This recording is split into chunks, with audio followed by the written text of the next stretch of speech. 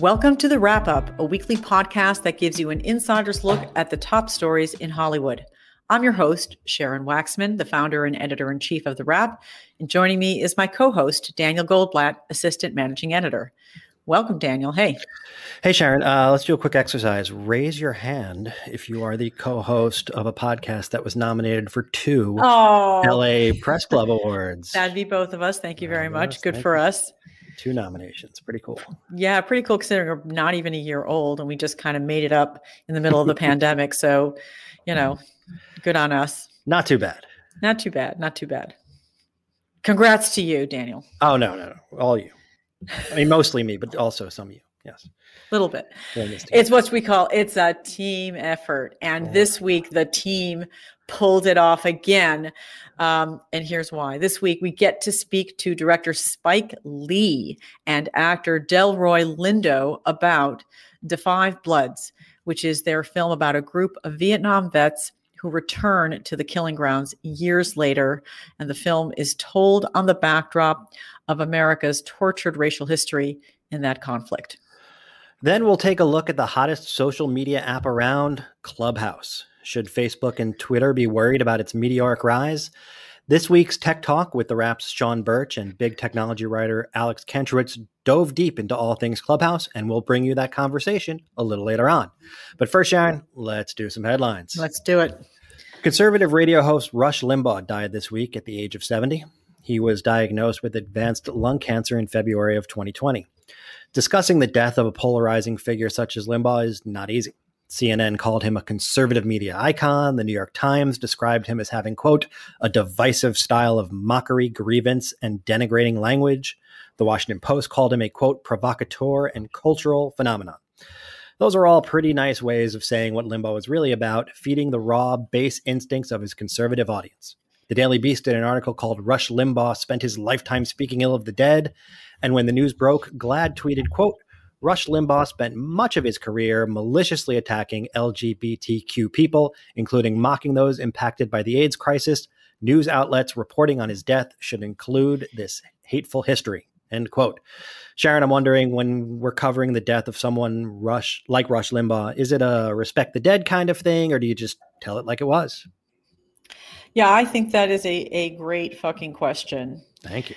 I think it is hard to speak ill of the dead, and when they occupy this divisive zone, this gray zone, right? When somebody like a Hitler or a Stalin dies, or a Saddam Hussein or a Gaddafi, because I was around for when Saddam Hussein died and was killed, and Muammar Gaddafi, these are all sort of devil figures in our society. But Rush Limbaugh is right in the middle of it all.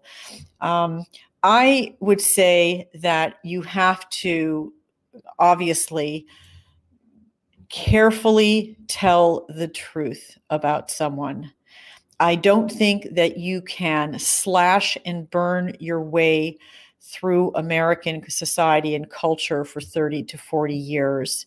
And then when you die, suddenly be politely regarded as an icon of radio greatness, or just say like a voluble, whatever the words that you want to say about somebody.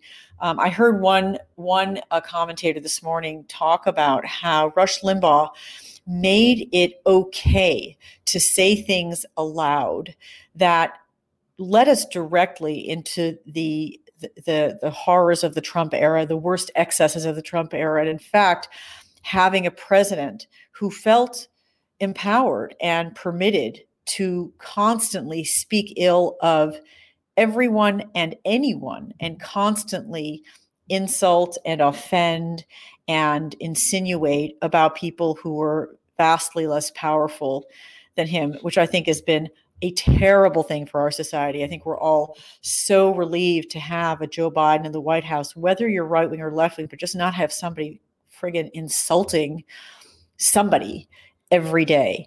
Well, Rush Limbaugh played a huge role in making that possible.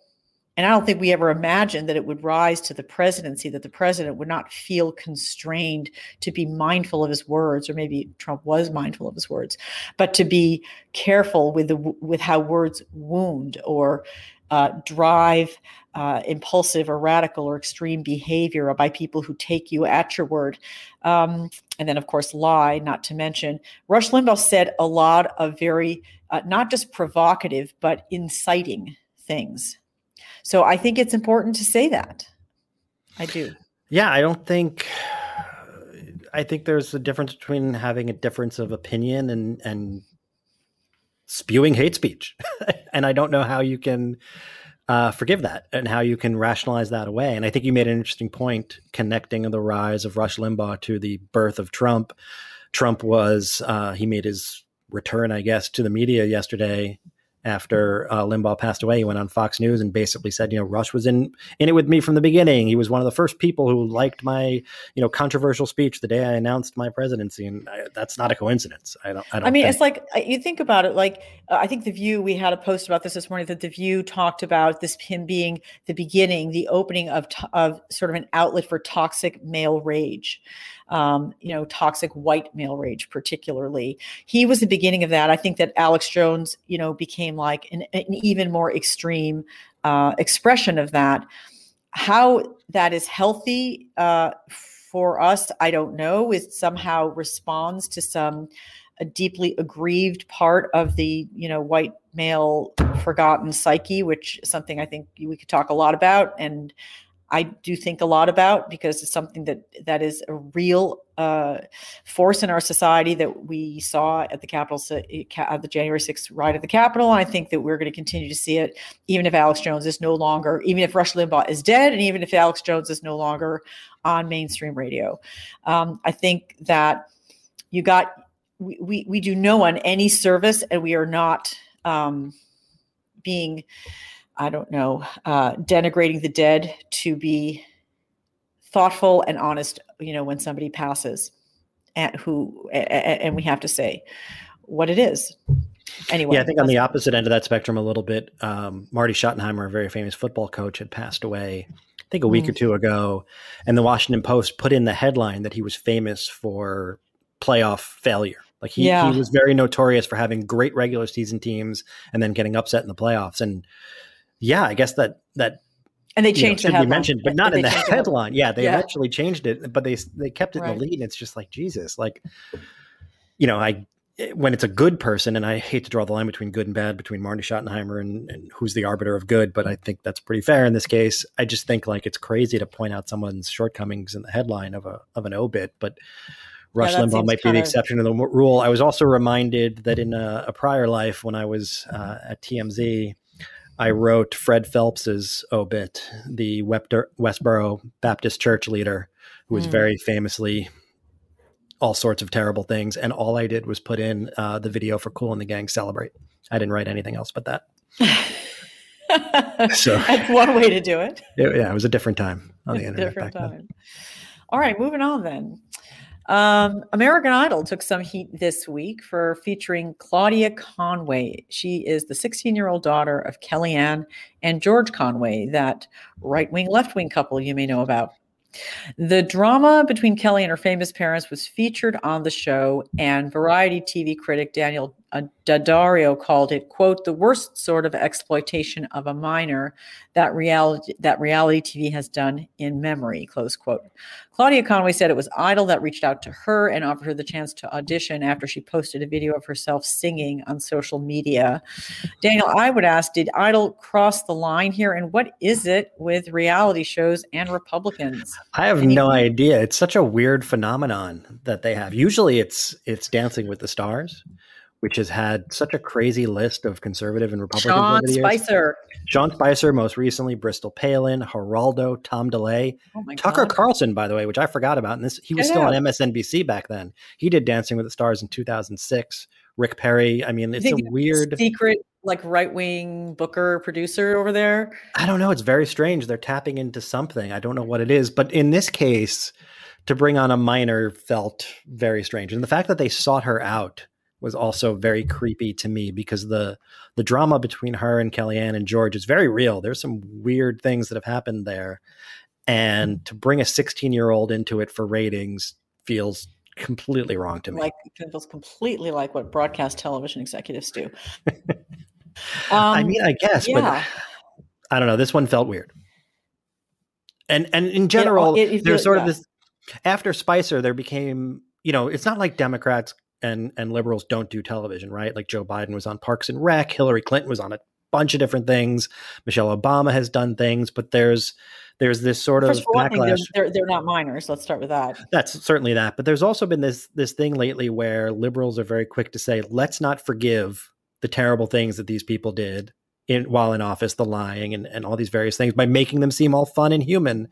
And I don't know where the line is there. I don't know why it would be acceptable for one side and another, what's good and bad again, but it just seems like a very strange trend. I don't understand it. Well, but the thing for me in this particular, I think it is kind of it's not a strange trend in the sense that you just take somebody who has been in the headlines. It's really pretty simple. But the question that you brought up, that I think is really worth talking about, is whether it's exploitive. I mean, we at the Wrap, I remember the first time that Claudia Conway posted on her TikTok, there was a discussion of like, should, I flagged it, I think at the time, and people, you and other editors might have, I can't remember exactly who it was, but pushed back and said, she's a minor. We shouldn't, if she's acting in a way, she was basically ripping her mom on her TikTok, and she was also leaking information about what was going on in the White House at the time, because her mom was at the White House. And she was basically acting like a really rebellious teenager. And I think we probably didn't publish that first one because we weren't sure if we were being exploitive, or if we were somehow, this teenager was maybe, struggling with something, emotionally, that we shouldn't be dabbling in, because we didn't really know.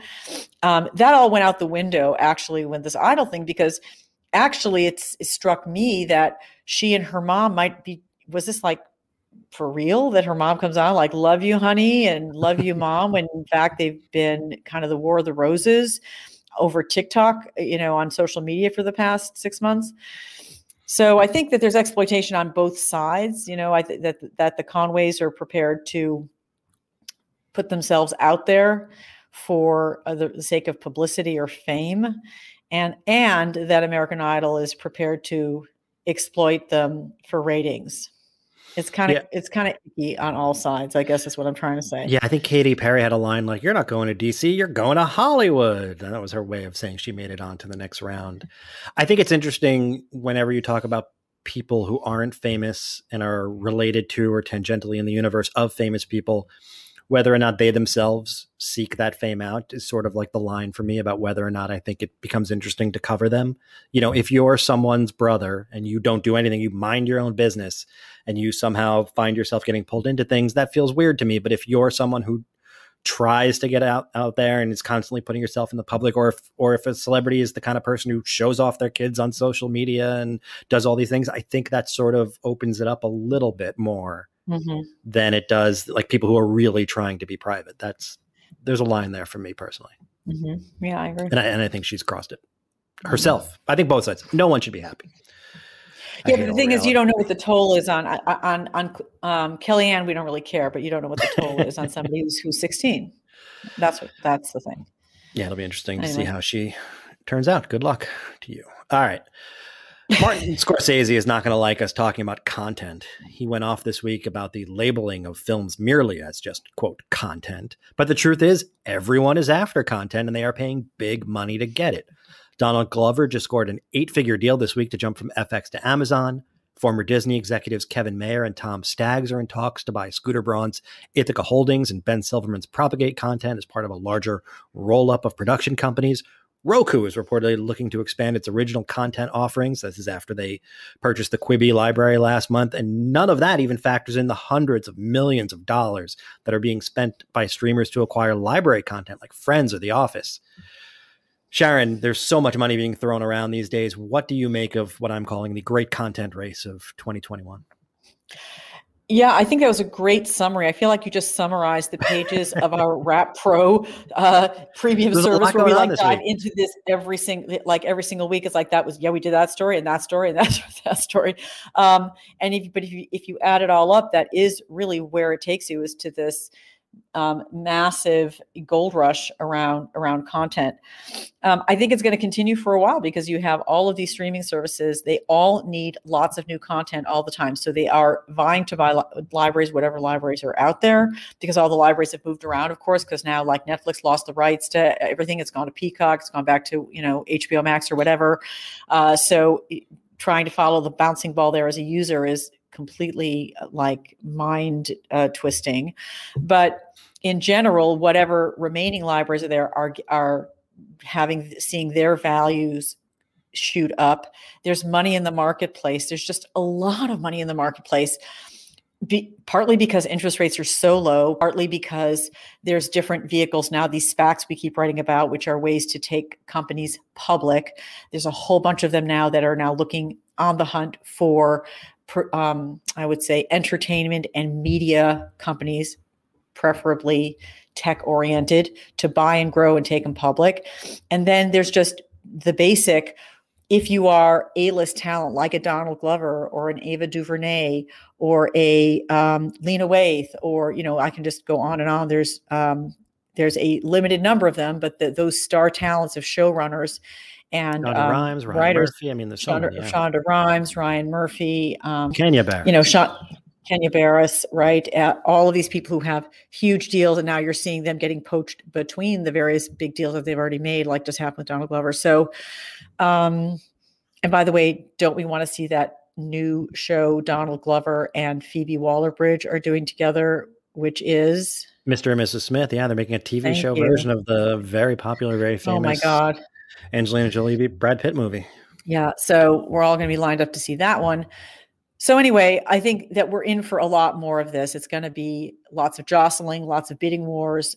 And we saw it, by the way, at Sundance too. There were lots of bidding wars, records being broken over sums that were paid for movies that may or may not turn out to be good investments. But that is the world that we're living in right now. Yeah, I think it's very interesting that it feels like we wanted to get away from cable because we didn't want to pay all this money for all this stuff that maybe we didn't use or want. And now everything has become so fractured and so spread out that you have to subscribe to 5 or 6 different things to get everything. And You're encountering all these new problems. Like, I hate every time I turn on my TV, I can't just go to one place to see what it is I might be ready to watch. I have to I have to pop into Netflix and be like, what, was there anything I was watching there? I have to pop in HBO Max. Was there anything I was watching? Like, I have to go all these different places. It just feels like that's going to have to get involved. It is. And also try to remember where can I watch Friends now? Whatever. So, that is definitely going to be a problem that's going to have to be sorted out in the next couple of years, because it does not serve the consumer at all. And also, it's like, we're going to get settled, if we're not already, into certain habits. We all have the habit by now of going to Netflix and then chilling, supposedly. But, how do you break that habit or add to it to get somebody to go on Paramount Plus now, or whatever it is that is everything's a plus now.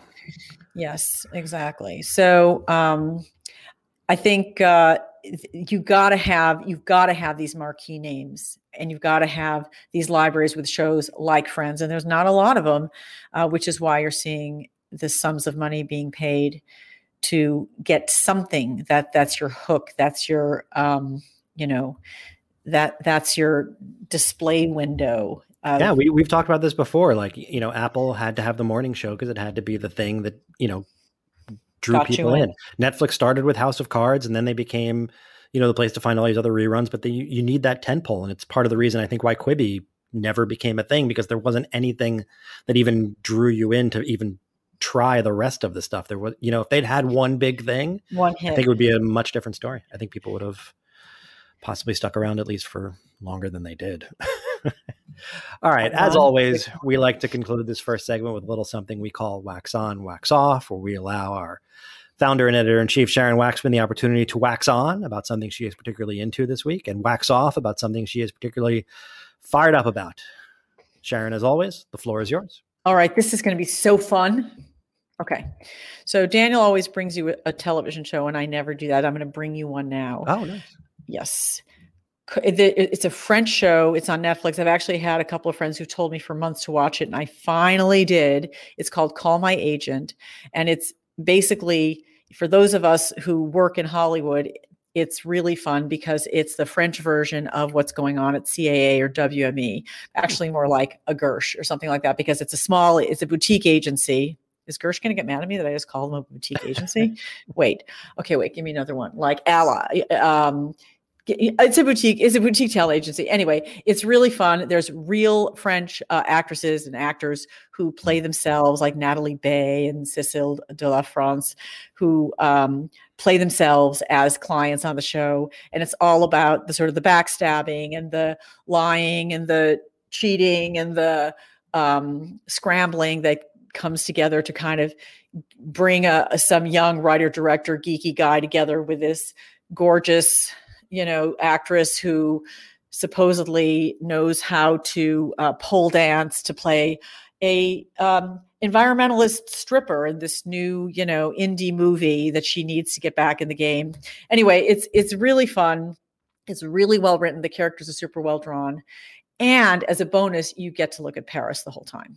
So for me, who used to live in Paris and I consider that like kind of my second home, it's really fun because I ain't been anywhere near Paris in a long time. Okay, that's my wax on. My wax off is, I know we're all having a really great time making fun of Ted Cruz, and who doesn't deserve to be made fun of more than Ted Cruz, who fucked off to Cancun with his family while his state was literally freezing to death under a snowstorm and a power failure and many major infrastructure failures, not only power, and people having to boil their water, which is very hard to believe. That said, my wax off really is about the lack of infrastructure and our neglect of our infrastructure in our country overall as a whole. I don't know enough about the state of Texas to make an effective critique, but it certainly seems when you've got millions of people boiling water in the middle of a snowstorm, you probably got some pretty serious infrastructure problems. More to the point, when you have a state whose job it is to, like, whose main industry is oil and gas, not having oil and gas to heat people's homes in the middle of a snowstorm, that strikes me as some kind of problem. So for those who say that the government doesn't have a role and everything has to be done by private industry because the government's going to screw it up, this is what happens when we neglect our infrastructure and when we have public officials who perhaps don't take seriously the requirements of looking out long-term for what supports your citizens. That's my wax off. How about you, Daniel? I watched a documentary this week called Assassins that I really enjoyed. It's about the 2017 murder of Kim Jong-nam. Oh, I want to see that. Who sort of killed him in the middle of the airport. Yeah, it was really good. It's a crazy story. These women, essentially, their story is that they thought they were on a prank show, that they'd been filming a bunch of little prank videos, and it led to the culmination of this day where they both came together. They'd never met before. They'd never seen each other. And they sort of infected, I guess would be the word, Kim Jong-nam with VX poison gas, and he died an hour later. And they went on trial, and it's about the entire story of what happened to them. And the filmmakers had incredible access. They were with the attorneys. They were at the trial. You definitely get as involved as you can, I think. Like, you wouldn't make this story up. Like, it's so crazy. It's such a bizarre story, and it's just very interesting to watch. And I hadn't followed, I knew that their defense was they thought they were filming a prank video, but I didn't realize just how far back it went, that they'd been doing these videos for months. That they each had these handlers that were that they set it up. And it was just like it was like a long con, essentially. And where is this documentary viewable? I think you can rent it on like Amazon Prime Video or Apple TV or on YouTube. So you just rent it. Okay. Yeah, it's a few bucks. I thought it was just fantastic. I really enjoyed it. So whatever else you're paying for your subscriptions this month, you can pay in addition. Yes, this one, it's not available on a part of a streaming platform just yet. My wax off this week, a little bit what you talked about with Ted Cruz. I can't get over how many times people like Ted Cruz do or say something where we have the receipts of them doing or saying the exact opposite. Ted Cruz has a very long history of making fun of California, for example, whenever they had power issues due to the fires. We've had rolling blackouts and things like that. And he loved to dunk on Gavin Newsom and be like, you guys can't even keep the lights on. Exact same thing is happening in Texas now. Yeah, it's just incredible like 6 months to me. ago. It's incredible to me just how many times people like Ted Cruz there's just always receipts, right? Like I think with Donald Trump, there were people would always say there's always a tweet. There's always something of him saying the exact opposite of what he's now saying. I don't understand the gall of people as if we don't have the history of what they've done. How about Lindsey Graham saying, oh, well, he's got the best one of all. It was the death of the Republican Party if we elect him. And then a few years later, he's... And not just that, or also when it came to not nominating, not hearing Merrick Garland. When Trump if he was ever elected and he has the ability, you can come back to me and show. It's like, okay. To say the exact opposite when we have it on video, when we have it in writing, it's just incredible to me. What you're saying is politicians are shameless. This is a revelation to you. Apparently, I just learned it this week. It's terrible. I can't stand it. All right. That'll do it for this week's Wax On, Wax Off. When we come back, we have Sharon's conversation with Spike Lee and Delroy Lindo from Da 5 Bloods and a look at the newest social media juggernaut, Clubhouse. Stick around.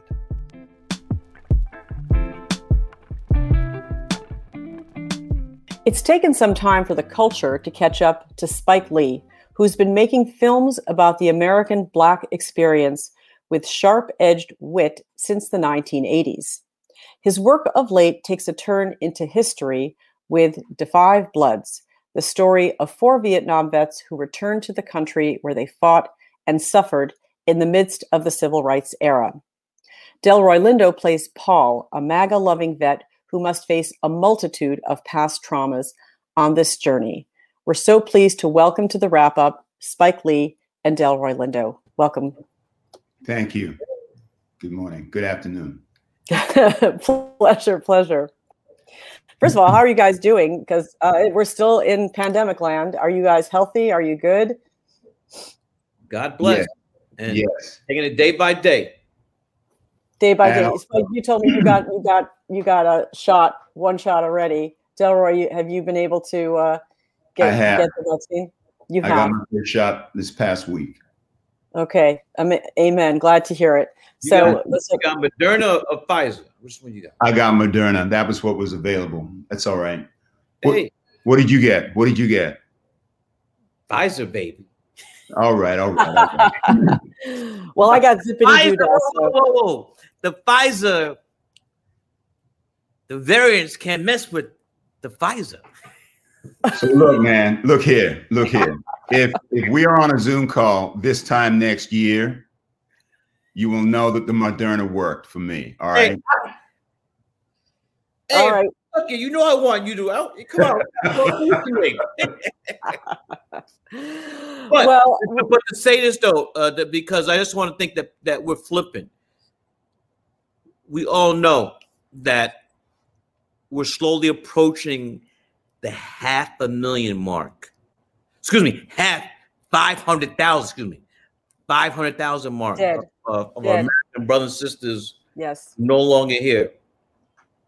Yeah, we can't forget that. We're still losing about 1,300 people a day, and it's shocking. It's actually been just this time where I think it's been hard. You just pinch yourself. You kind of can't believe things can get worse, or you can't believe that there's this on top of that, on top of that. If you like history, man, we are living through history, right? I mean, living right through it. I actually want to, speaking of history, I want to say something, just a slight corrective to your intro, Sharon. Please. And that is that, in my opinion, in my humble opinion, Spike's work is not about African-American history. It is about American history, told through the lens of the African-American experience. Totally. And I think, that's important. That's important. It's American history. I 1,000% endorse that. So I'm not redoing the intro. I'm just going to let you correct me right here. Fair enough. But he certainly has been bringing voices and characters to the screen for a long time that it seems like our culture has kind of woken up to it.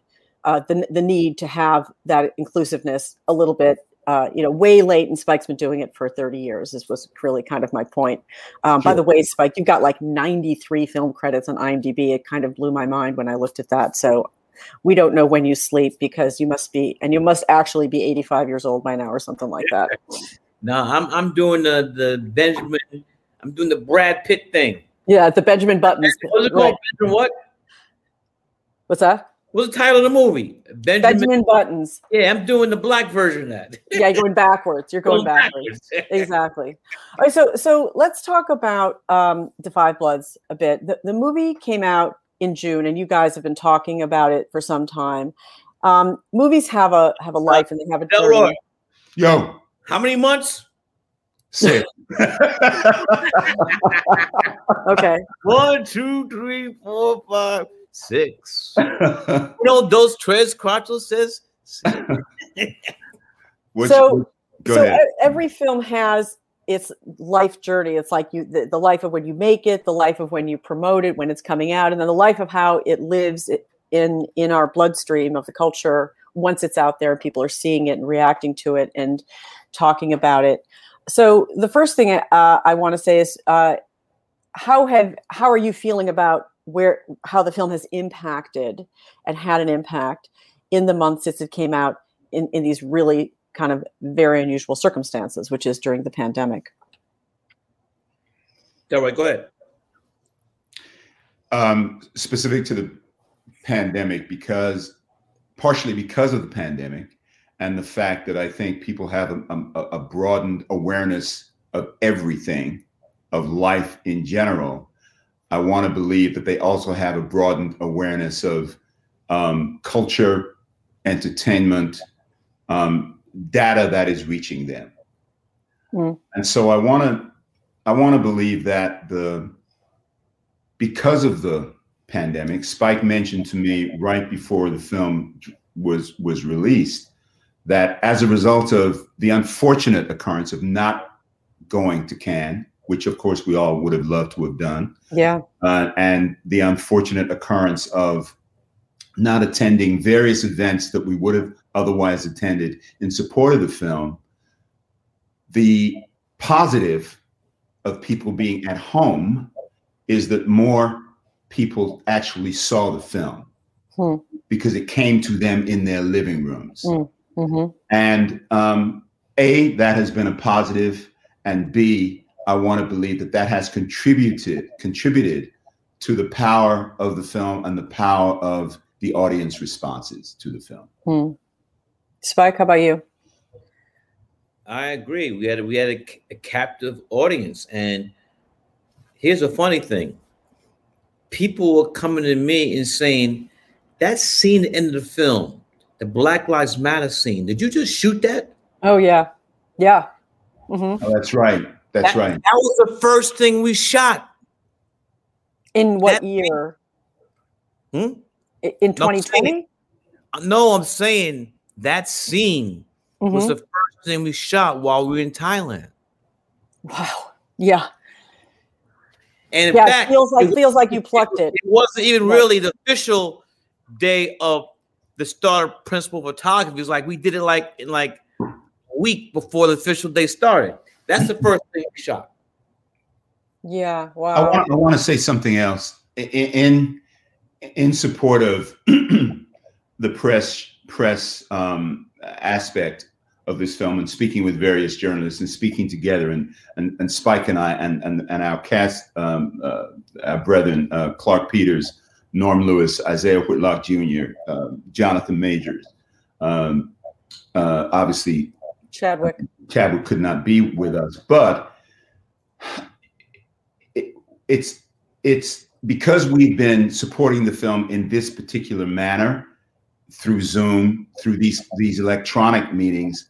It's also enhanced, I think, my awareness and my awareness of how we all contributed, what the experience has meant for all of us, and how we then regurgitate that back to the various, I don't know if regurgitate is the right word, but how we then reflect it back to the various journalists that we've spoken with in the various outlets. And that has also enhance the experience and become a part of the making of the film, if that makes sense. I mean, one of the things that is remarkable about the film, first of all, it's very, very ambitious. I mean, it's a 2.5 hour journey. Pardon? Longer than that. How long is it? Close to that. Nah, it was like 240 something. You had the end credits. Okay, the end credits. But here's the thing I like to say, Sharon. The goal was to make an epic film. That was it from the get-go, you know. Okay, so you're feeding my thought, which is that we haven't seen a film about the experience of Black GIs in Vietnam. There's been so many films about Vietnam, and it's really interesting to step back at this part. We're sort of looking at the work from last year because it's award season, and we're looking at performances and we're looking at themes, and it's impossible not to notice that there are several films from this period looking at the Black experience, whether it's, you know, Regina King's One Night in Miami, whether it's Judas and the Black Messiah, and whether it's Shaka King, directed by Shaka King. Thank you. Yes, exactly. One of my grad film students. Oh, is he really? Yes. So is Chloe too. That's amazing. Okay. Well, now you've got legacies following in your footsteps and competing with you during award season. But such is life. Such is life. No competition. All love. All love. NYU grad film, Violet Love. Okay, you better watch out because we're based in LA and the USC people get really nervous. But okay. Hey, mad. We still kick him in the ass. They get mad all they want. Okay.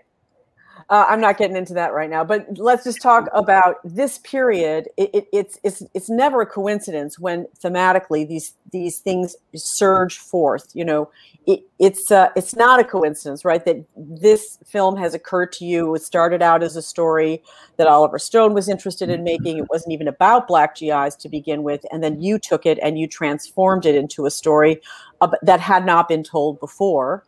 And then meantime, you've got these 4 iconic figures in Regina's movie, One Night in Miami, which was a play that she then decided to make into a film for her first feature directing project. So what's your sense of like why this period is being translated into art by filmmakers, including yourself right now? Fertile ground. Fertile ground. I mean, if you look at our film, we have 2 bookends, Muhammad Ali and Dr. King, both who were very vocal about this immoral war, and both paid a great price. Ali was stripped of his heavyweight championship title, lost prime years of his athleticism, never to get back. And I think Dr. King was assassinated because of his Spike. Dr. King was what? Assassinated. Assassinated. Yes. Assassinated because his vocal response to the war. And in America, when you started fucking with the money, there's consequences. The war machine makes money. Money. And you know, as long as he was talking about Black folks being able to sip water from a white water fountain, or to sit in front of the bus, that's little stuff. Start saying when your comments affecting Dow Chemical, napalm, the war machine. On top of that, LBJ felt betrayed. He felt that they had a partnership with the 1964 Civil Rights Act. Right, and he felt like this was being pulled. This was being pulled from him when people are speaking out against the war, which he didn't know what to do about. He didn't have a solution. Both these men at a great price, had to speak about what's truthful, where their morals were, and they paid a great price. Then you got Shaka's film, Fred Hampton. Yeah, another unknown. I mean, unknown to, I'd say, to many. Certainly not unknown to 21 years old when he assassinated with a combination of J. Edgar Hoover, FBI, and the Chicago police. And then with Regina's film, Muhammad Ali, Jim Brown, Sam Cooke. Sam Cooke. Who am I leaving out? Malcolm. Malcolm X. Malcolm X. So, it's the 1960s. It's that's when Black folks were taken to the street. That's when Black folks, I want to use riots, but we have a scene where the Bloods learned that Dr. King's been assassinated. They learned from Hanoi Hannah. They didn't even know. And she's saying, why are you fighting for this country when your sisters and brothers are burning down over 100 cities and the National Guard and the police are killing them? Mm-hmm. So, I mean, let's not forget James Brown. Say it loud, I'm Black and I'm proud. I mean, there was so much happening with Black culture and the afros and just identity. I finally identifying with Africa and, Stokely Carmichael and Eldridge Cleaver. And I mean, it's almost like we weren't willing maybe as a culture to identify what this is Black heroism that you're pointing out, right? Yeah. Chadwick is the character in your film who is the heroic figure, the moral figure, and these other films raise up heroes who we've not chosen to recognize as heroes as a culture overall. And I think it's taken Black filmmakers to do that. Well, I think that what you're seeing is that studios are not as reluctant as they were in the past. Mm-hmm. And there have been several studies done that have stated in plain terms that companies, the more diverse your companies are, the more profit you're going to make. It's a fact. Yep. Yeah, I've seen studies in that regard for sure. Mm-hmm.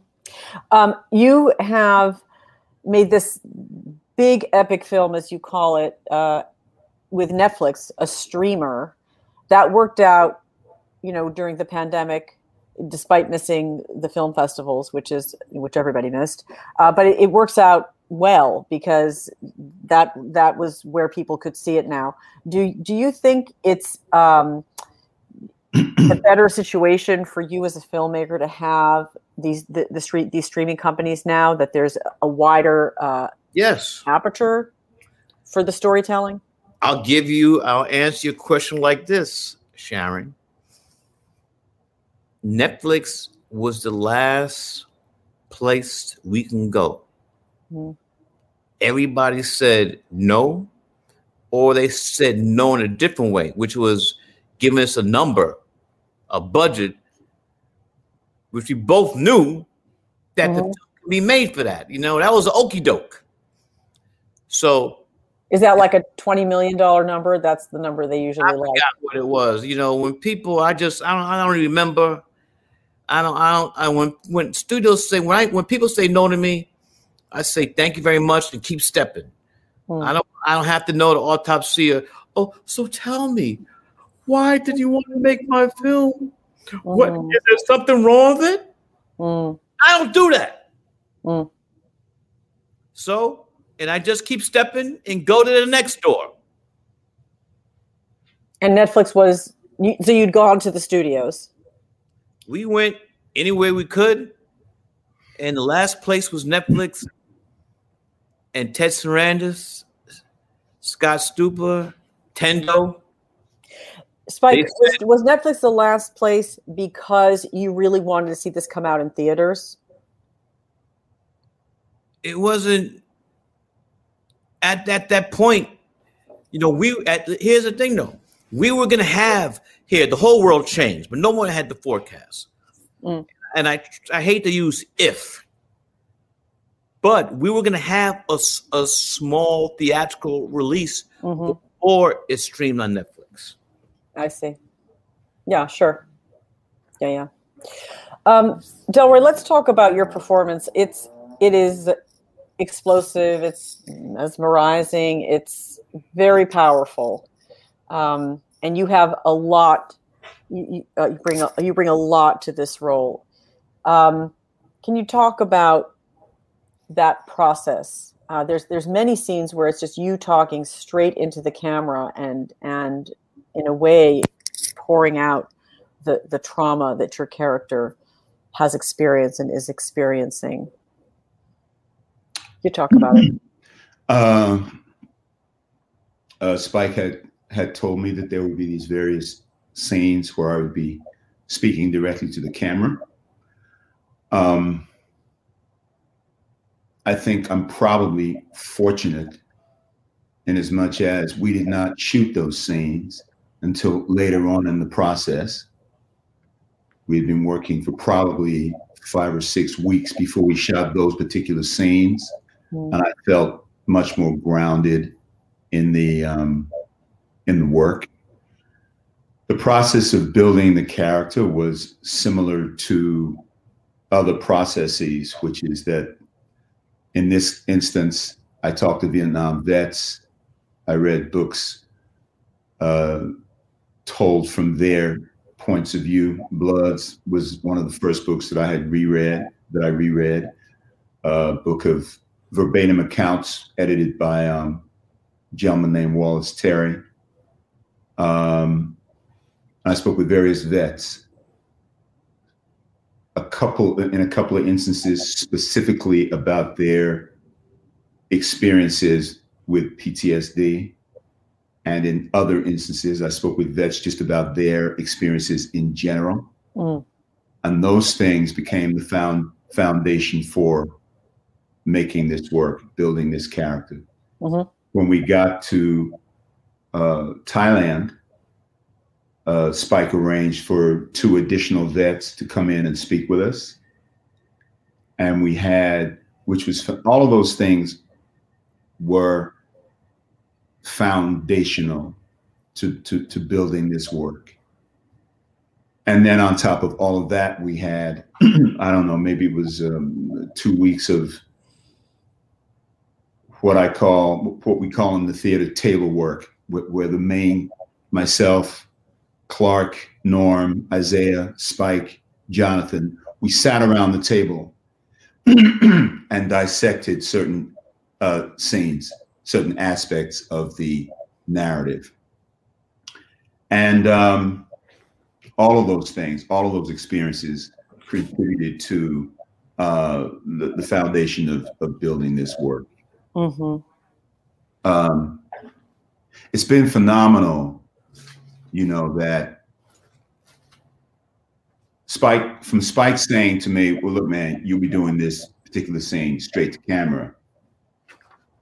And those particular scenes have been extremely impactful on audiences. And I was not necessarily expecting that. I just took it in stride as yet another aspect of what the work that I had to do on this particular film. I don't know. That's pretty much.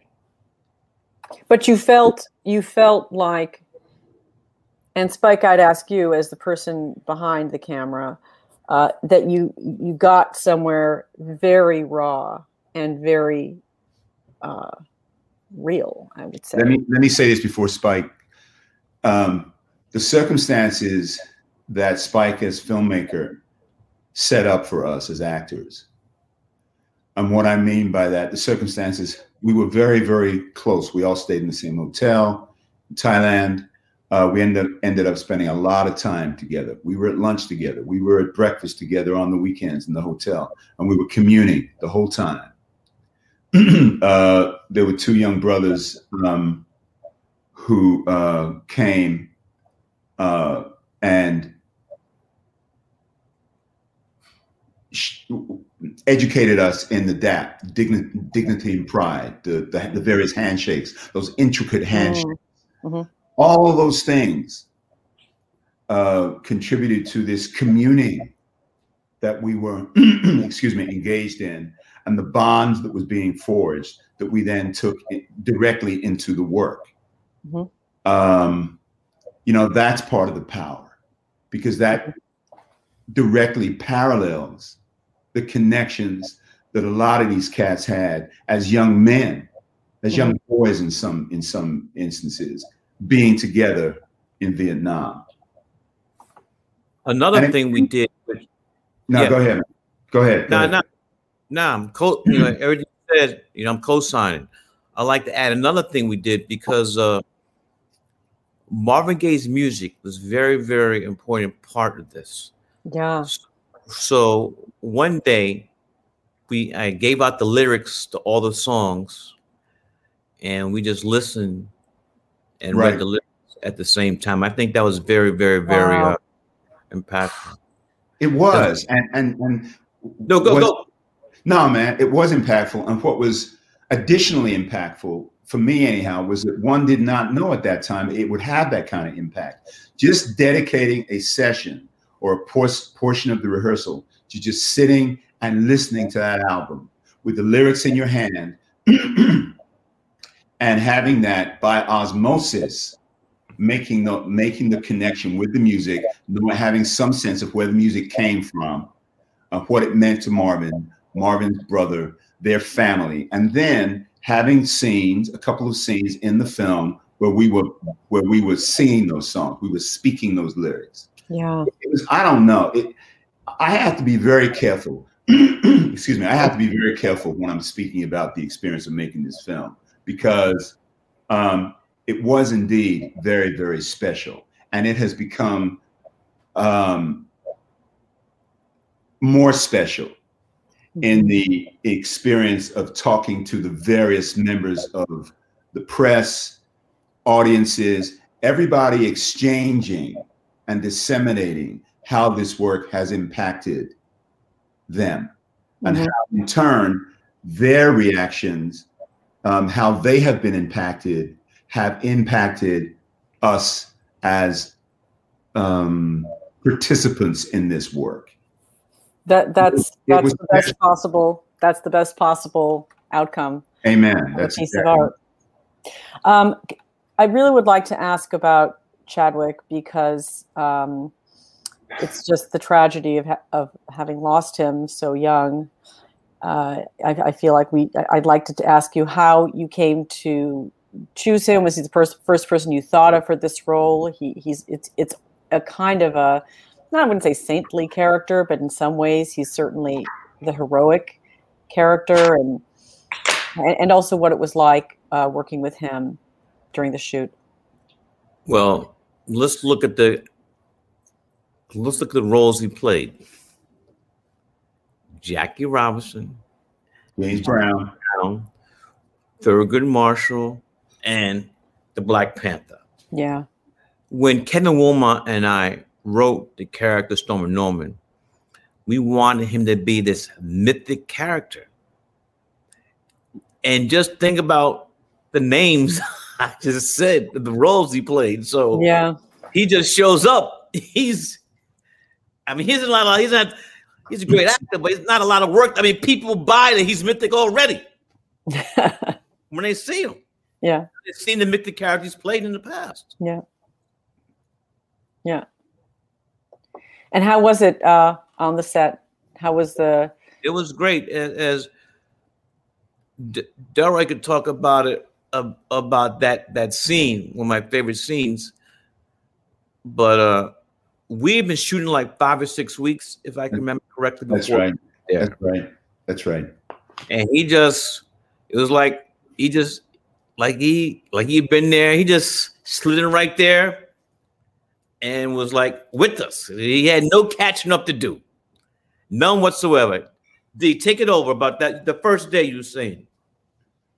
The fact that it was his first day of work and he was plugged in.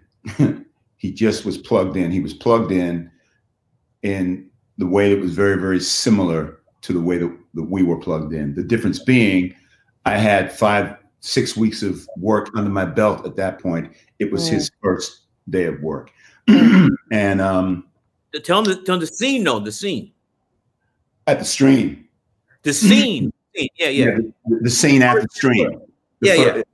His first day of work was the penultimate scene between Norm and myself coming together, in which Norm Chadwick forgives me. And that morning, we had shot the scene where I'm speaking directly to the camera, talking about how I've lost my son, how America has tried to kill me, napalmed me, all these things. And I'm not going anywhere. We shot that scene. The scene that ends with the fist in the air, right on. Yeah, the end. Yeah. We had shot that scene in the morning. And the work had been, it had gone well. It had gone well. So now in the afternoon, we're filming Chadwick's first scene. The penultimate. The first scene after lunch. Say it again. First scene after lunch. The first scene after lunch. And I just was, in some instance, Sharon, all you need to know about Chadwick Boseman as an actor, as a man, as a human being on the planet, all you need to know about him was present in that scene, in as much as he showed up. He was ready to the nth degree. Whatever prep he had done, it didn't matter that it was his first day of work and that I had been working for 5 weeks. I had my half of the scene to contribute to. He had his half of the scene to contribute to, and we just came together and we did the work. And the fact that that scene has ended up being as impactful as it is in no small measure due to the fact that Chadwick was as ready and as prepared as he was, as was I. And then, Spike has spoken in the past. I did not know this until Spike started speaking about this in the various interviews. We had found that, and Spike, you should talk about this. But go ahead. Well, we had found this location, and it was not lit. And as the shot where Chadwick is standing with his rifle in the air, and that shaft of light comes down, that's not Spike. Spike didn't plan that. That was something that was gifted to the production. That shaft of light with Chadwick standing in that shaft of light happened. And it is indicative of some other moments in the film where stuff just happened in support of the storytelling. I just got goosebumps. Okay, so I'm just going to tell you that right now. Well, yeah. It's this. It was light from heaven. Yeah. And he had like almost a Greek statue the way he was standing. And it also contributed to the aura of who this man is and was, and it contributed centrally to this notion that you guys were speaking about of Norm being this mythic figure. And when I say I have to be careful when I'm speaking about these things, I'm the first to admit I was not aware of any of that when we were working. It's only in retrospect, in context of speaking about the work with various journalists and speaking amongst ourselves, that I become much more keenly aware of how we were gifted those things inside the work. At the time, the image that I have, or one of the images that I have, in between takes, I would go off and prepare myself for the next take. And out of the corner of my eye, I would see Chadwick in his space, preparing in the way that he was preparing. And we would come together almost like two he was in his corner. I was in my corner. Heavyweight champions waiting for the bell to ring. And we have in our director, and again, I say this a lot because it's sometimes hard for me to speak, not hard, to speak about Spike in front of Spike, right? But we have a director who has the skill, the magnitude of his skill is such that he knows to stay out of the way. He knows to leave us alone, turn on that camera, place the camera where he wants the camera placed, and then just allow the work to happen. Here's what happened, though. It's not just me. I'm telling the whole crew, get away. The right. Makeup's fine. It's okay. They're sweating. Leave them alone. Move. Right. Move. Right. And you know what, Sharon? I'll tell you something. That's a major part of what has made speaking about the experience so rich.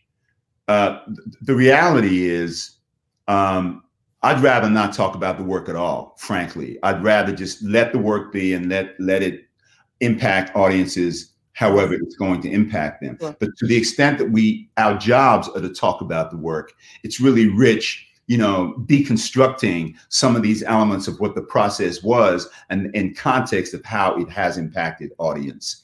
Then one other thing I'll say, there's that stream. I was on one side of there was a stream, it was water. And I think Spike and you came to me before we started filming, and at a certain point, we decided, I think, and you may be able to clarify this, Spike. At a certain point, we decided that I would walk through the water, that we would meet in the center of this stream. So he's walking through the water and I'm walking through the water. And I don't know, that's almost biblical, for God's sake. And again, I'm not thinking at the time, oh my God, this is biblical. I'm not thinking that. We just make a choice. Spike, you want to walk through the water? Yeah, let me walk through the water, man. And that was and here's the thing though, it was Tom Siegel, our great DP. Came to me and said, Spike, this location we have, I'm not happy with it. Let's not take lunch and let's find a place for this scene. Because we all knew how important this scene was. I mean, in this scene, Chadwick's character, Stormy Norman, is coming back as a ghost. Yeah. To forgive Stormy Norman. And so this stream. Forgive Paul. Paul. And the stream is, if we had panned a little to the right, there's a big giant waterfall. Oh, really? Oh, wow. You see like a Super 8 footage later on, but that's the final scene, that waterfall. Yeah, that's a crazy waterfall. Yeah, it was Super 8. But it was credit to Tom Siegel, who said, we have to find a different location. And now we found it. We have to wrap this interview, but I can't let you guys go without asking you, Spike, to reflect on the impact of the body of your work. I don't get to talk to you all that often, but every few years, maybe. I don't get to talk to you every film. There's other people who in my group who want to talk to you. But it seems it's undeniable that at the moment that we're in culturally, the Black Lives Matter movement, obviously having an African-American president, Barack Obama, I'm going back a bit, but now the consciousness that seems to be surging to the fore, that's not Black people, but all people of goodwill who want to see the change. Can you, and you're still, working at the height of your powers as a filmmaker, but can you look back and say, I helped create this? I'm not going to say that. Right. I will say this. I'm not going to say it. But here's the thing, though. I'm going to let you go. I'm going to be very quick, Delroy. Seeing people march, chant, and kneel all over the world who aren't black because of the murder of George Floyd. I'd never seen anything like that. That was a worldwide phenomenon. Thank you. I mean, even the United States, there were some towns they had no black folks. That's right. That's right. That was a beautiful sight for me to see. And then, it became less beautiful on January 6th. Well, and every action has a reaction, right? Yes. Let me just, I know we have to stop. Let me just say this. I'm glad what I was going to say was, that's not for Spike to say that I helped create this. It's not for him to, and I'm glad you said that, Spike, because that's not for him to say that. I think that is for, that way. Well, and that's part of the power of the work. Yeah. The fact that he's not saying, I'm trying to do X, no pun intended. I'm telling stories from my perspective, stories that I feel are important, stories that illuminate the human condition. And he goes about the business of simply telling those stories. And then cumulatively, Sharon, as you say, at a certain point, the rest of the culture catches up. He wasn't trying to do that. He was simply telling stories. And I think the power of that work is in him actually not saying that. He was simply telling stories that he feels are important to be told. And at a certain point, the culture comes around and says, oh my God, yeah, now we see it. And it's critical. It's I don't know, they're asking us to stop. But it's critical what he said when he said the Black Lives Matter scene was filmed before Black Lives Matter. Well, before Black Lives Matter, but also before we started principal photography. And here we hadn't started principal photography yet. People just felt that it was before the whole thing with BLM exploded with George Floyd. Floyd. Right. Yeah. We didn't predate Black Lives Matter. Right. That's the power. That's the power of the storytelling. And I hope that that's the power of the storytelling. And that's, I want to say, I hope indicative or speaks to the impact of the work on audiences, anybody who has seen the film. Well, I'd just like to be able to point to say how much power the work that filmmakers do and actors do has. It takes time. It's not, you don't flip a switch, but over time, it's I think, the most powerful thing in our society. So God bless. Thank you. Thank you, Spike Lee. Thank you, Delroy Lindo. Thanks for coming on the wrap up. And you stay safe.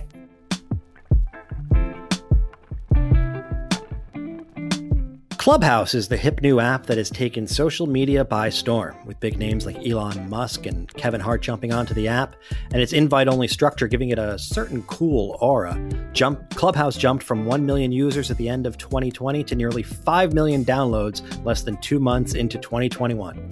So should Facebook and Twitter be worried? The Wrap's Sean Birch and Big Technology's Alex Kantrowitz tackled that very question on the latest installment of Tech Talk. Take a listen.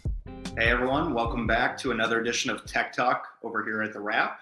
I am Sean Birch, the resident tech reporter over at The Wrap, and I'm joined as always by Alex Kantrowitz, the publisher of the Big Technology newsletter over at Substack.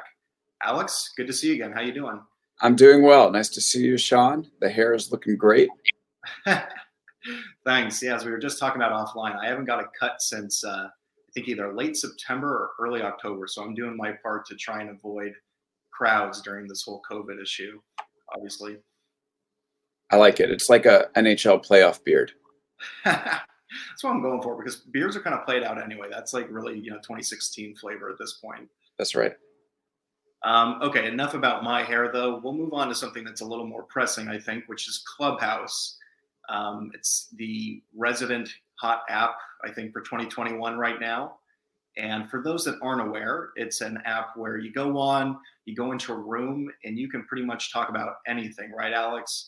And you can see people from Elon Musk to Kevin Hart to Steve Ballmer on there talking about a variety of different topics.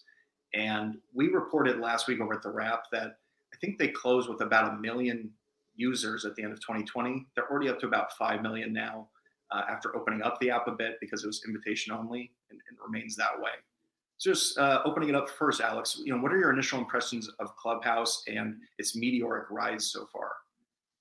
Well, I think there's a reason for the rise. It's a great app. It's just fun to use. The conversations can be really fascinating. And when you have people like you mentioned, like an Elon Musk or Steve Ballmer there, you can join rooms with them. And even if you're just in the audience, there's a feeling of shared presence that is just very rarely experienced on the internet. And that can be electric. So the fact that invites are going for $125 on eBay is not really a surprise. It's sort of the hottest spot on the internet right now. It's the hottest app. And it makes sense. I mean, it lives up to its billing. I got it and I've been using it fairly religiously. I don't know. I think it's a lot of fun. I'm excited to see it develop. Why do you think that is? What's been why have you been gravitating towards the app so much, you think? And has that caught you off guard almost initially? It has. I think there's a sense of urgency to the conversations there because they do disappear after they're done. Unlike a podcast where you can watch anytime, you can listen to it anytime. Like the conversations on Clubhouse, Plughouse. It really is. Go plug your stuff there. But I think they do. They disappear. So like you're either there for it or you're not, and I think it makes people speak a little bit more freely. Clubhouse might suspend you if you record and then tweet the audio. And so I feel like people feel free to talk and discuss things. And they're typically like very time centric, very timely. So like, I don't know, there's some really good stuff happening there. No doubt. I think you might be getting at the secret sauce there a bit, right? Which is that it isn't permanent. And so, for instance, right, we talk about Elon Musk. You see that he's going on there. You see people talk about on Twitter. You got 10 minutes to rush over there and try and get into that room. Mm-hmm. So a bit of, I won't say hysteria, right? But just that excitement about, oh man, this is going down right now. This event online. I need to get over there. Are you on it, Sean? Yeah, I've been on it for a few months now. We wrote about it, I think, in early December over at The Wrap, and I joined. And, I saw kind of what you're talking about when I first joined. If you'll go back a few months, you remember when that audio leak of Tom Cruise going, crazy on set happened, right? Mm-hmm. Next, there's 5 different, major Clubhouse rooms popping off, talking about it in the moment. And that's when I kind of saw like, wow, this really is Twitter, but for audio, right? Where you're just instantly reacting to the news on there. Yeah. And it's kinder than Twitter also, which is nice. Like Twitter is just a bunch of people yelling at you, and Clubhouse, I think you have to own it a little bit more when you're live on the line with someone, and it lends itself to more nuanced conversations, which I'm a big fan of. Yeah.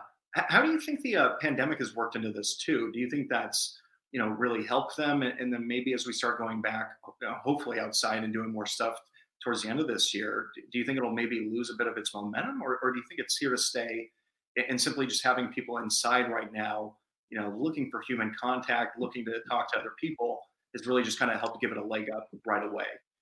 Yeah, I think it's here to stay. I think it's not gonna. It's definitely a new format that people are gonna stick with. But I do think that there is a pandemic bubble that's happening for Clubhouse. Like, why would you show up on a Wednesday night to listen to people talk about things you're 60% interested in? The answer is you don't have anything else to do. And so I do think that the pandemic is giving it an artificial bump. But here's an interesting thing to consider. When it scales, are there going to be cool, interesting conversations to tune into all the time?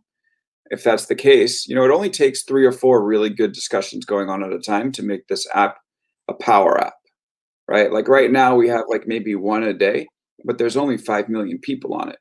what happens if that expands to 50 million or 100 million? You might see those main conversations get really, really interesting. And, it could just demand more and more of your time. So I see the bull case for Clubhouse, no doubt. I think it can be pretty big.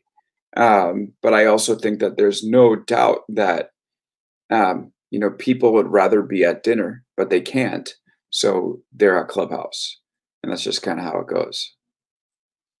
You touched on something that I wanted to dive in a little bit more. Over the last few months since I've been using the app, as you mentioned, right, there are some of these nightly shows that keep recurring, right? Are we almost looking at maybe the 2021 version of radio here, right, where you're going to have a few Clubhouse shows, right, that people come to every Tuesday night, every Thursday night, almost like they would with their favorite podcast? Is that what we're looking at here? It could be. The argument against that is that the people that are generally really good at this stuff either already have traditional radio deals or big podcasts, or they are going to get them quickly after rising on Clubhouse. It's hard to create a compelling audio experience. It's just not easy. So I think that this is going to be something we'll find out, whether user-generated content can be like must-listen appointment audio. And I think that's up in the air. So, there could definitely be like a handful of shows out on Clubhouse that people want to tune into regularly, or people want to listen to as they drive. But the only way Clubhouse will keep those on the app is if it finds a way to make those creators more money than they would going elsewhere. I mean, think about what we've talked about on this show previously. Joe Rogan getting 100+ million from Spotify to do his show. So why would Joe Rogan then, do it on Clubhouse? Or how could Clubhouse retain him? That's a big question. So it'll be, I think that this battle is going to be absolutely fascinating. Because, and maybe this will segue into our next topic, because we have Clubhouse, traditional podcast companies, TV competing with it. Facebook is going to create their own version, and Twitter will create its own version. So this is going to be intense and super exciting to watch play out. Yeah, and I mean, you wrote about it a few days ago over at Big Technology. Some of these major tech companies are already taking notice, right? So as you just mentioned, right, Twitter is already starting to roll out their own competitor. Facebook, we saw Mark Zuckerberg about 2 weeks ago now. He was on Clubhouse. The joke started rolling in immediately, right? Like, oh, here comes the Facebook knockoff. And of course, right, later that week, it was reported that Facebook is working on their own Clubhouse-style app or feature. I guess that is, who do you think should be most concerned here?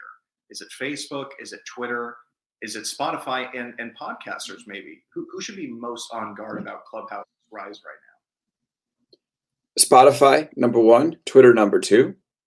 Spotify, because I do think that this is going to take share from podcasts, at least in the short term, and maybe it will build interest in podcasts over time. For instance, if there's a great Clubhouse show and the people decide they want to do a more professionally produced pod, then that could potentially work as a podcast and generate more interest in podcasts. Or people might just say, hey, I like hearing people, this talk about issues on audio. Maybe I could do that more often, and then start to download a few more podcasts and stuff like that. I think that Twitter is there is danger for Twitter, and I think Twitter knows this, because Twitter is all about what's happening in real time. And Twitter is notoriously bad at conversations. And here's Clubhouse, something that tells you what's happening in real time, like your Tom Cruise example, and something that's really good at conversations. Super big threat to Twitter. That's why they're trying to clone it. And I've seen, just going back to what you said about podcasts, like I've seen it even just in the few months I've been using the app, where I get off work, maybe a few hours later, I'm on Clubhouse listening for 45 minutes to a conversation. And I notice, maybe I'm doing it while I'm at the gym or something, on the treadmill or whatever. that's time usually I would be spending on a podcast or listening to music. So you're right, there is a trade-off there, and something I think certainly Spotify and others need to at least be cognizant of. Yeah, no doubt. There have been, I tweeted that hot take about the change in podcasts, and some people told me I was an idiot, which is typical on Twitter. And other people are like, yeah, I haven't listened to a podcast since downloading this app. And I think that the podcasting companies should pay a lot of attention to the people who are talking about that, because I can say for sure that it has reduced my podcasting consumption. And I'm nervous that it will, I have invested a lot into building my own podcast, Big Technology Podcast. And I'm nervous that Clubhouse will stunt the growth, to be honest. I appreciate the candor, but I mean, I've seen that you're over, at least on Clubhouse, you're active, you're hosting stuff, right? It seems to me. So you're at least trying to be proactive and trying to double dip there, right? Where you have your podcast going, but then you're also, you're prominent on Clubhouse as well, is what you're going for, it looks like, at least.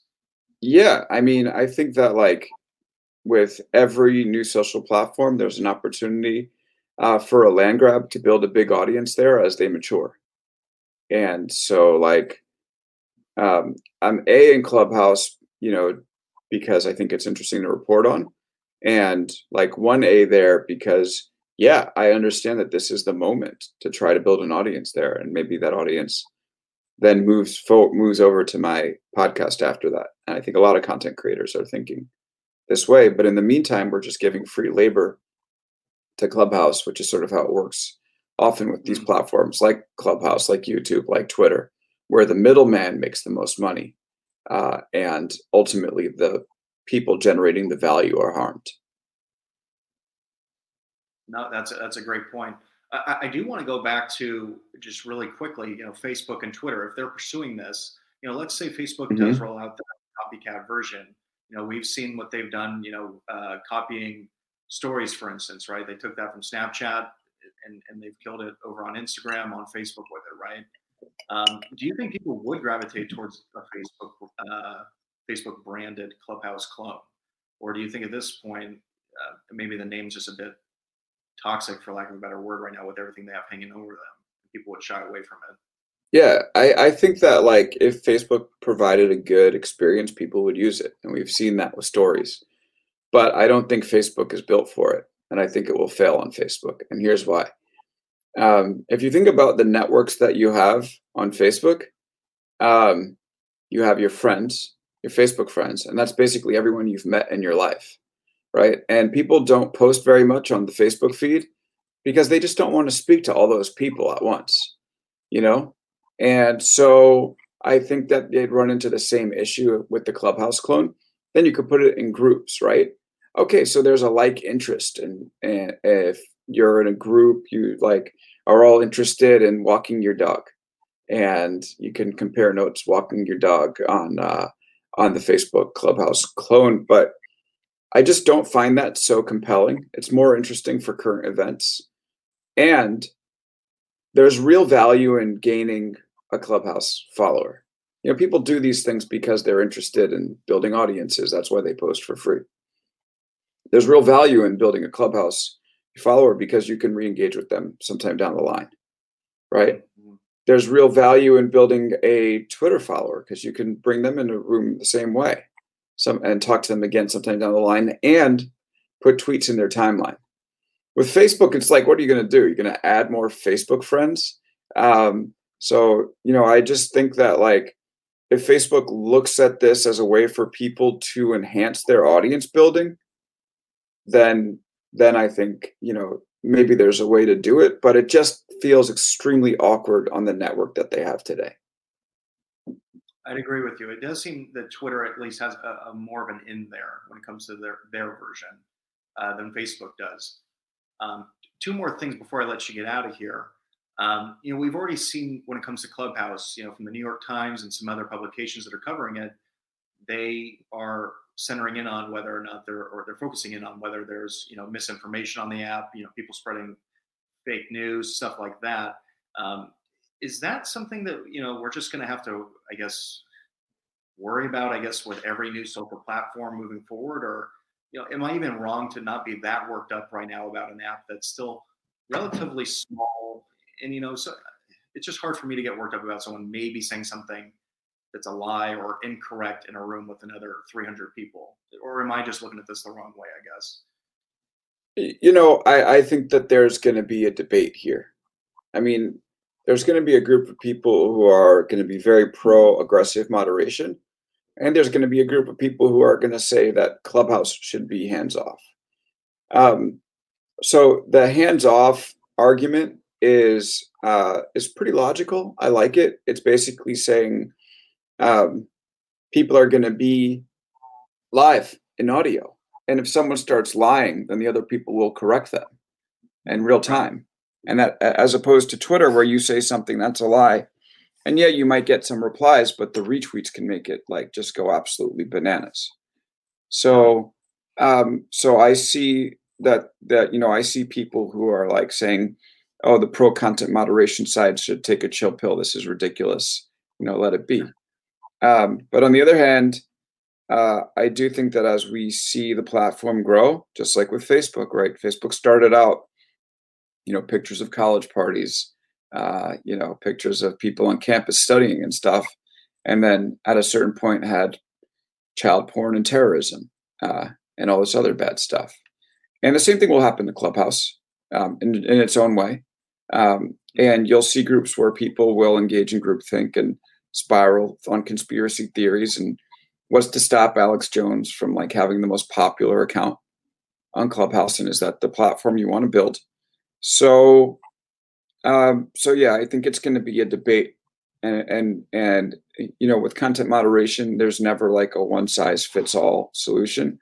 It will always be messy. It will live in the gray area, and platforms will never get it 100% right. And so Clubhouse will just have its unique flavor of that type of stuff. I think you touched on the beauty of Clubhouse, though, which is that you're right. It actually helps that people can call out someone else in the room in the moment when it's happening. So if you do hear something that's, hey, that does sound bogus to me, you can speak up usually, if you're allowed to speak in the room. Mm-hmm. And I think that's a feature, at least on Clubhouse right now. But I mean, they do. Wait. But it's civil now. But like, there's going to be moments, there's going to be rooms that are, you're going to have bad faith actors creating rooms that are going to attract lots of people. And I think by and large, the conversations have been good there so far, but there will be some that get completely out of hand. So, because like ultimately the moderator can decide who speaks. So all you need is 7 people who are pushing the same, particular thing. I'm not saying there's like that we need to erase conspiracy theories from the internet. There's obviously a push and pull in terms of free speech and policing stuff, but like there's also going to be, some nasty, nasty things that will happen on Clubhouse, and everyone will be like, how do we not see that coming? We can see it, that there will be, some iterations of this. We just don't know exactly what Clubhouse's unique flavor is. Yeah. And I will say, talking to some of the executives over there a few months ago for a story we did, they're obviously at least, aware of this, and they, it's not a free for all over there right? Like if you say something racist, right, you can be reported for it. And, there is a system in place where, you could get kicked off the app for saying something crass or inappropriate. No doubt. Right? I mean, yeah, it's not completely wrong, is what I was getting at. No doubt. I think these are table stakes controls for any social app. Only other thing I wanted to touch on with you, Alex, obviously they're still in their early run. They're probably just focused right now on just getting as many people on board as they can when they open it up to everyone. But let's look down the line a little bit. Let's say they do want to monetize the app at some point. How does that look to you? Is it cramming ads in somehow in between conversations, or what are we looking at here? I think it's tips to people that moderate, or tips to participants, and Clubhouse will take a percentage. And then there's ability to subscribe to exclusive rooms, and Clubhouse takes a percentage. So tips and subscriptions, and I think there will be benefit that goes to the creators, but we'll see exactly what that looks like down the road. All right, well, we'll touch on that in a few months, I think. But As always, Alex, thanks for joining me. Do you have anything you'd like to plug for coming up this week? Yeah, actually, this week I have a podcast and a newsletter coming on the same topic. I interviewed 3 U.S. mayors, Mayor Francis Suarez of Miami, Mayor Steve Adler of Austin, and Mayor Satya Rhodes Conway of Madison, Wisconsin. And we talked about the future of tech in the United States. One podcast, Big Technology Podcast, one episode, all 3 mayors. Quick conversations, 15 to 20 minutes a pop. But I think that by the time people get to the end of these conversations, you'll hear a lot about where tech is moving. And I came away convinced that the Bay Area is going to get a real serious challenge here. And, San Francisco might not be the same after the pandemic because it's kind of sitting on its hands while other cities make compelling pitches for tech workers, tech investors, tech companies. And I think that's ultimately good for the country, more evenly distributed growth, more evenly distributed tech business, I think is positive for the U.S. So tune in to listen to that. It's already live. I put it live this morning. And I think it's an enjoyable listen, but I'm biased. But you be the judge. Great stuff. I'll be sure to check it out later. Thanks again, Alex. Everyone, be sure to check out our tech coverage over at The Wrap Pro. And thanks again to Alex, Chucky, and Francisco, our backend guys. We'll talk to you guys later.